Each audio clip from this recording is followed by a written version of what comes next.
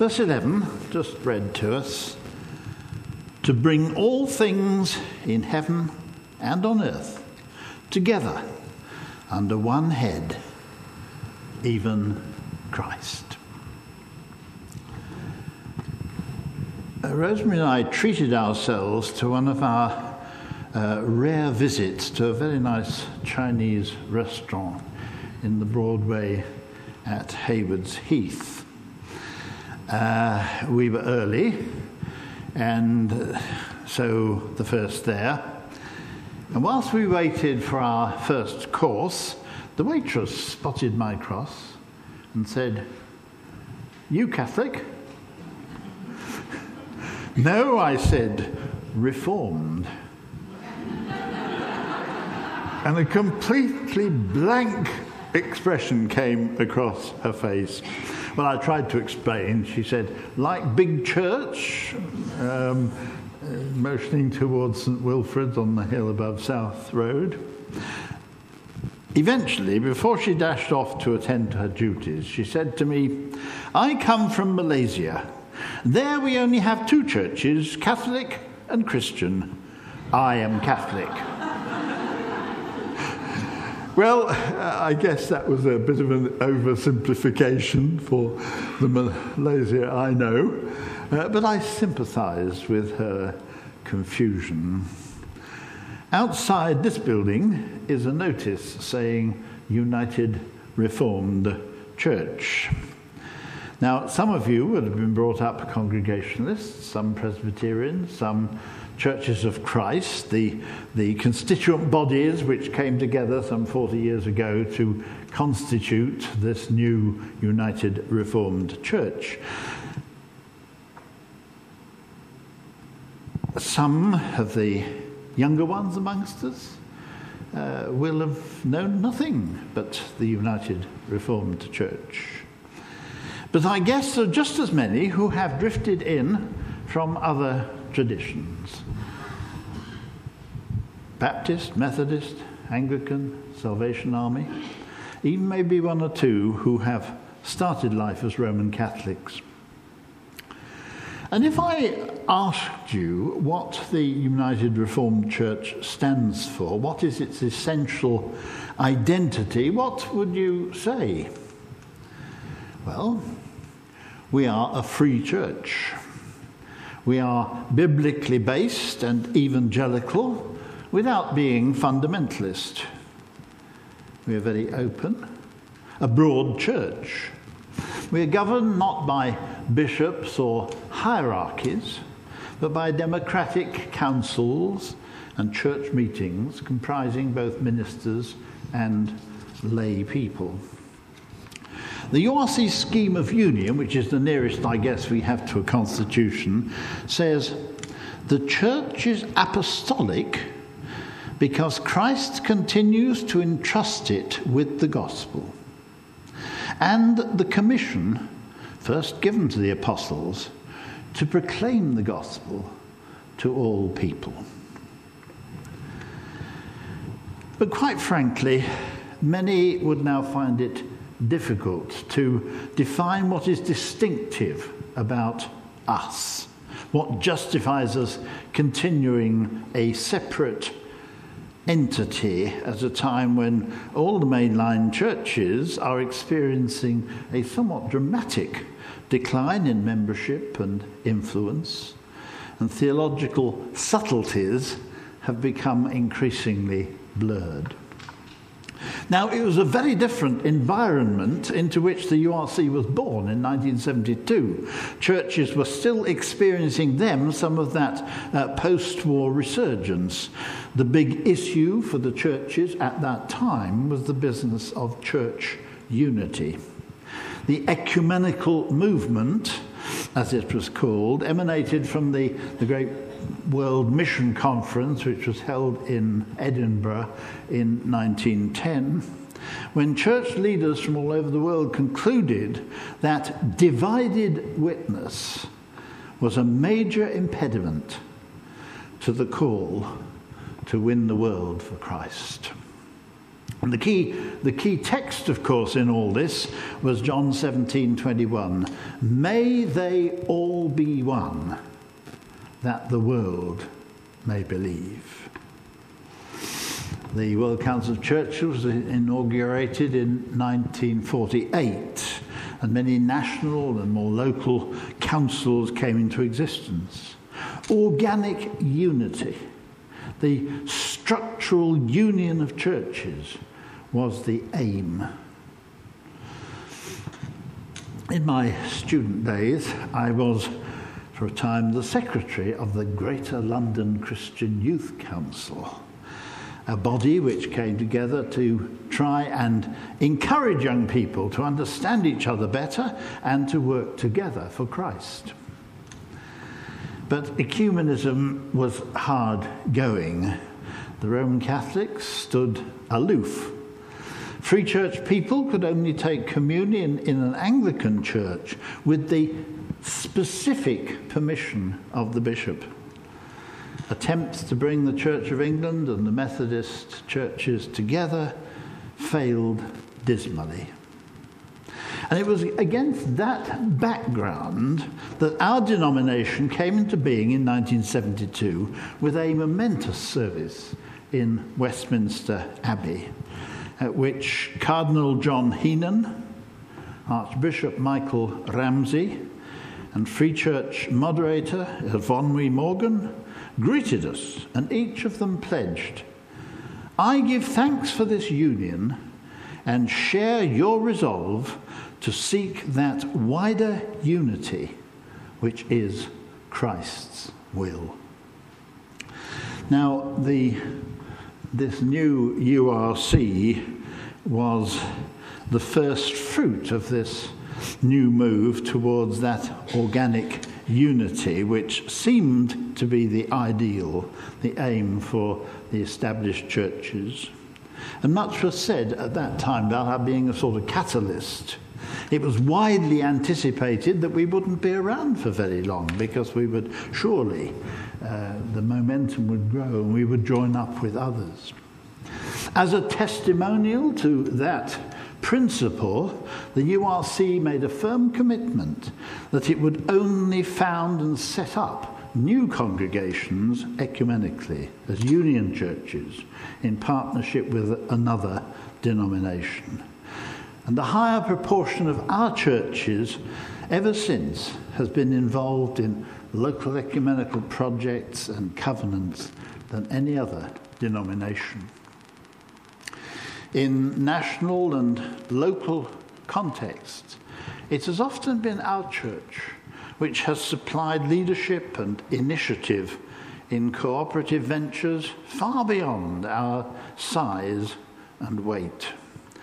And so church unity, this ecumenical movement, was to be the activator, the trigger for the renewal of the Christian church in this country. But it was not to be.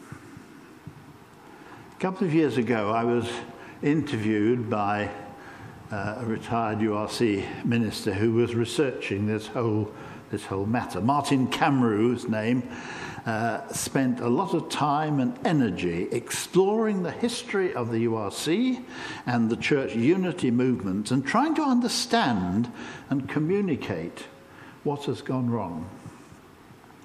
I waded through his book, Ecumenism in Retreat, How the URC Failed to Break the Mold. For most of it, I became more and more depressed as I read.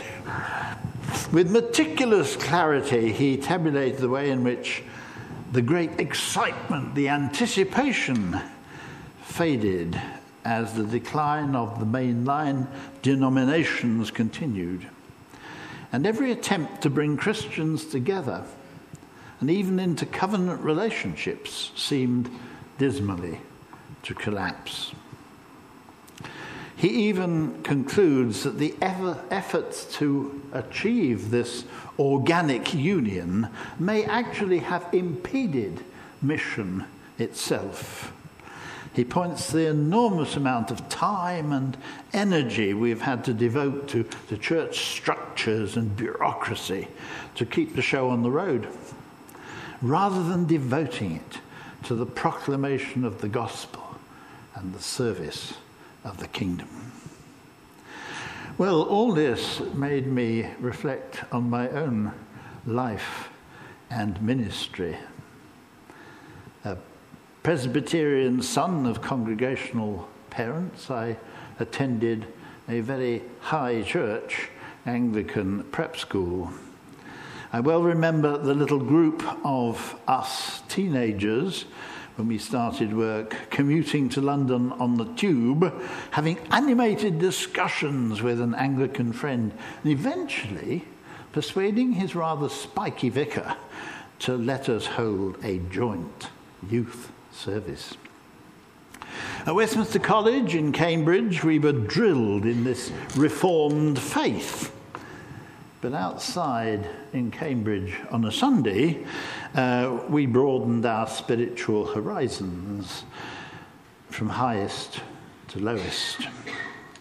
And then in the local churches of which I was minister, we always strove to work as closely as we possibly could with the other churches round about. 1972, I was the URC's first youth secretary, and we, the youth secretaries of the different churches, worked very, very closely together. For a spell, I chaired the British Council of Churches youth unit, and I was on the executive of the Ecumenical Youth Council in Europe. And then when I became a synod moderator, through the 1980s, I seemed to spend a growing amount of time at various church leaders' meetings and inter-church gatherings. Naturally, as you know, my final appointment was in Geneva, working for the World Council of Churches. And as I read Martin Camrou's book, I asked myself, was all this in vain? Has a major thrust of my whole ministry been mistaken? Fruitless? Well, frankly, it is a chastening thought. But wait a minute. What we saw as the practical aim, organic church unity, may have been mistaken. But the underlying thrust of the ecumenical movement, certainly it was not mistaken. And that is in Jesus' prayer, may they all be one, that the world may believe. So, 3 positive points, just to cheer you up a bit, after all that. Gosh, I see you getting lower and lower in your seat. First, just look at how we have advanced. For the most part, we are now friends. Anglicans and the Free Evangelicals round the corner, Baptists and Methodists down in Haywards Heath. We share in churches together, including Roman Catholics and some of the ethnic minority churches. Even some of the more extreme evangelical and charismatic churches now cooperate in community projects. We may not have come together structurally, but the ecclesiastical climate has warmed immeasurably since I began my ministry in 1959. We are welcome when we go to communion at All Saints up the road now. Thanks be to God. But second, I think of the things that used to separate us, and indeed which caused wars and persecution, not so very long ago, have faded somewhat and are certainly not as divisive as they used to be. Christians, I think, have become more tolerant, understanding of each other. No longer do we demand that others should do it my way. There is much more sense of acceptance that the Lord hasn't made us all the same. Unity doesn't demand dull uniformity. While some will stand for hours to hear the rich resonance of the Russian Orthodox Mass, others will sway and wave to the sound of electric guitars. Some will want to christen a new arrival around the font in a family gathering on a quiet Sunday afternoon. Others will pack round a baptistry to watch new believers being immersed, to witness to their faith. Are there really people who believe that the Jesus we follow is in the slightest bit interested in the quantity of water or the timing of baptism, rather than what is actually going on in people's hearts? Thirdly, there are, of course, differences between Christians, but they depend much more now on different skills, different experiences, different cultures of the believers, rather than theological specifications. Some are called, trained, equipped to be evangelists, to be preachers of the word. Others are much more comfortable with deeds rather than words, with caring for those in need, demonstrating Christ's love rather than proclaiming it orally. God has blessed his people, all of us here, with a great variety of gifts which are complementary and not in competition, in conflict. Paul reminds us that we are altogether the body of Christ, but some are limbs, others organs. We each have a distinctive place, our role to play. And so, despite Martin Cameron's rather challenging and perhaps rather depressing description of the plight of the URC and indeed other churches today as he sees it, I continue to trot round Sunday by Sunday preaching the word to a wide variety of the faithful. Yes, there is a lack in many places of the younger age groups, and sometimes expressions of concern about who is going to carry the torch when we are gone. But you know, there's still a mighty band of believers, and I sense that we're more and more willing to love one another and work together than ever before in Christendom. What is more, I don't think we really get so bogged down with the details. We are more ready to see a broader gospel we share with our fellow Christians.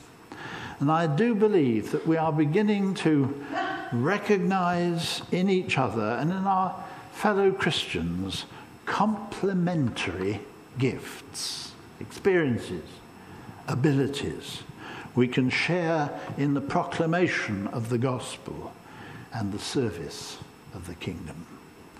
So remember, as Paul reminded the Ephesians, he made known to us the mystery of his will, to bring unity to all things in heaven and on earth under one head, Jesus Christ. Perhaps we have been looking for the wrong sort of unity. Let's rejoice in and go forward in the overwhelming unity we do have as limbs and organs in that one body of which the head is Jesus Christ, our Saviour. Thanks be to God through Jesus Christ, our Lord. Amen.